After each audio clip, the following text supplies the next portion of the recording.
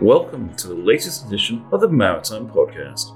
You're listening to Marcus Hand, editor of Seatrade Maritime News, and in this episode of the Maritime Minute series, we'll be taking you through a look back at some of the most important stories in shipping and maritime over the month of July.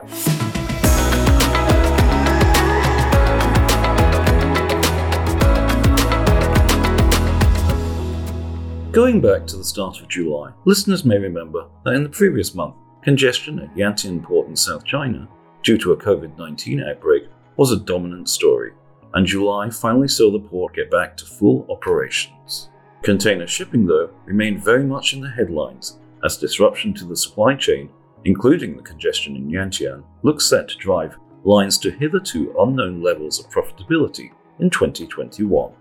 At the beginning of July, the Drewry World Container Index stood at $8,399 per FEU, some 346% higher than the same time a year earlier.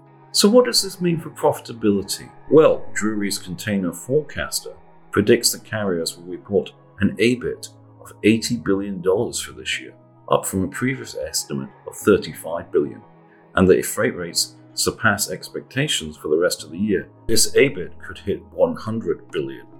While you might think a $100 billion EBIT for carriers in 2021 sounds excessive, it's worth noting lines reported an average EBIT of $27.1 billion in the first quarter of the year. That's more than the $25.4 billion for 2020 as a whole.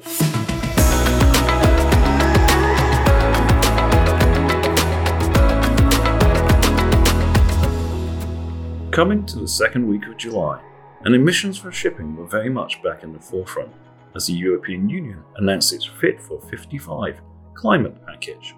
The package will see shipping become part of the EU's emission trading scheme, which means shipping companies having to buy CO2 quotas when sailing between European ports, as well as, controversially, factor in half of the CO2 consumption of transportation to and from the EU.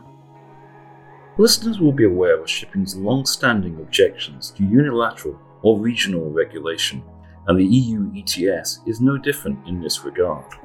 Speaking at a Sea Asia webinar, Bud Dar, Executive Vice President Maritime Policy and Government Affairs for MSC Group, said the EU initiative, as well as one planned by China, could prevent the creation of any global scheme in the future. Meanwhile, Wärtsilä's Director of Decarbonisation Solutions, Sanjay Verma, was emphatic that a global approach was essential. On a more practical level, in terms of reducing emissions, the debate over future fuels remains as strong as ever. A key point of contention is whether LNG, a carbon-based fuel, should be used as a bridging fuel, or that investment should entirely be focused on developing zero-carbon fuel sources. A strong proponent of LNG as a fuel is container line CMA CGM. And Seatrade Maritime News spoke to Stéphane Coquin, Chief Executive Officer of CMA CGM Asia Pacific, and this is what he had to say. For tomorrow's cleaner air, we need to act now. So LNG is undoubtedly the state-of-art industry solution currently available in terms of energy transition.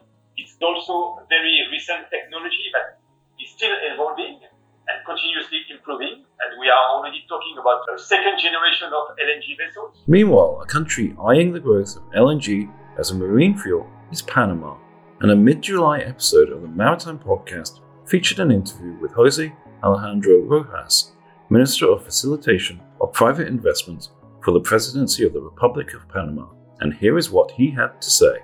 With these new LNG facilities that are on the Atlantic, we believe that there's an opportunity for us to be a player on LNG and, complying with IMO 2020 regulations. Around 24% of ships that go through the Panama Canal bunker in Panama. We're constantly looking at how we can expand that market, and having these LNG facilities next to the Panama Canal, and, it will give us a competitiveness there to keep growing on that sector in the future. You can listen to the full interview with the Minister on the Maritime Podcast. Coming into the third week of the month, and the impact of the COVID-19 pandemic on the lives of seafarers, and the ability of them to get to and from their homes to onboard the ships where they work was brought into sharp relief. Figures from the world's largest provider of international crew, the Philippines, show the total number of seafarers deployed overseas from the country dropped 54% in 2020 to a little over 217,000. This compared to just under 470,000 in 2019, reflecting the difficulties around international travel and border closures for seafarers. Staying with matters related to seafaring, the role of pilots in shipping casualties was a topic on the agenda in a Sea Trade Maritime News marine insurance webinar. Asked about the role of pilots in casualties and the possible use of technology to improve navigational safety, David Petrayko, a master mariner and director of projects for the Nautical Institute, commented. The pilots might say that there's a large number of people in hospitals that die. So is that the hospital's fault?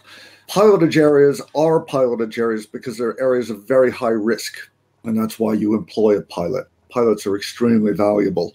Pilots are probably one of the most progressive sectors of our industry to adopt technology.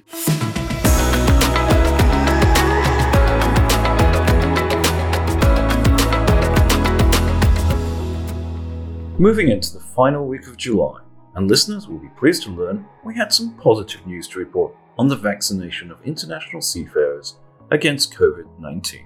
In previous episodes of Maritime in Minutes, you may recall we have reported on the frustration the industry has had in terms of securing vaccination for its frontline workforce.